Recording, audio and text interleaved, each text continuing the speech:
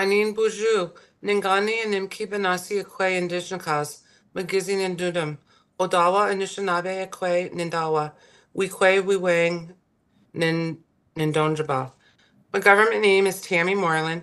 I have a small correction. I'm a tribal member of the Grand Traverse Band of Ottawa and Chippewa Indians. I work for the Mille Lacs Band of Ojibwe in central Minnesota, and I work for the Anji Bamadizing program. I have the honor and the responsibility of chairing the Minnesota Tribal Collaborative to Prevent and End Homelessness, which is a tribally initiated and innovative approach to address housing and homelessness for American Indians in Minnesota.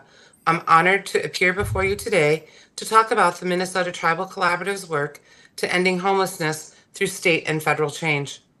Thank you, Senator Smith, for calling this hearing and inviting me to testify on behalf of the Minnesota Tribal Collaborative. The Minnesota Tribal Collaborative was funded in 2014 when a group of tribal housing and human services staff in northern and central Minnesota began to meet together with other supporting organizations to learn from each other about new resources and ideas for promising practices that help meet the unique needs of American Indians experiencing homelessness. In addition to the direct services that it provides, the Minnesota Tribal Collaborative has a strong advocacy for reforming state and federal law. We have been successful lobbying for changes to state and federal law because of our firsthand experience with homelessness and its root causes, and because we never give up. The reform to the federal law that the collaborative has accomplished with the Senator Tina Smith and other allies on Capitol Hill means that not only Minnesota tribes will have access to increased federal funding support, but hundreds of tribes throughout the United States will also be able to access those increased resources for our shared mission to reduce homelessness in Indian communities. In Minnesota, American Indians are more than 12 times more likely to experience homelessness and to be homeless longer than the white population. The most recent reservation homeless study conducted in 2018 found that half of the people homeless on reservations were children, youth, and elders. Most people met the definition of a chronic or long-term homeless, and nearly half of the people surveyed had a chronic health condition that impacted their ability to work or find housing. Our collaborative is successful because the Minnesota Tribal Collaborative are fearless.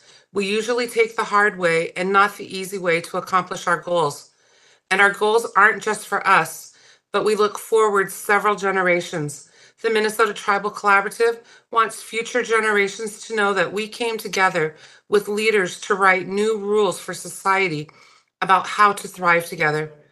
We experienced immense challenges, but in the end, we succeeded. We want future generations to know that this was a powerful generation that rose from adversities, and we gave them legacies and resources to take inspiration from. We want them to look at us with courage as we went through a difficult period of triumph and struggle. We hope they will talk about us as examples to emulate, as something to be, and to go onward to the future with. We want to end homelessness in our communities. The members of the Minnesota Tribal Collaborative always show up. We challenge the status quo, and we hold ourselves and others accountable for change. We have made changes, significant changes, and we intend to make more.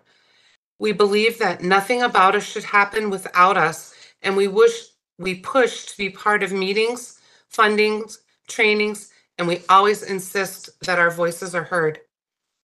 For the tribes to be successful in ending homelessness, both on and off the reservation, we ask the following from Congress. I have 5 points, but due to time, I'm only going to mention one.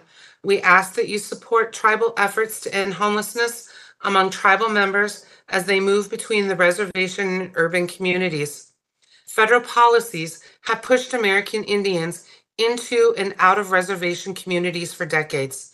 This disruption in community life is one of the root causes of homelessness. Today, the federal government should support tribes' effort to meet the needs of tribal members where they are today. This is a federal government problem that can be solved by tribes and the federal government working together. Miigwech, thank you for your time. And by partnering together and sharing resources, we can end homelessness for America's first people. Thank you.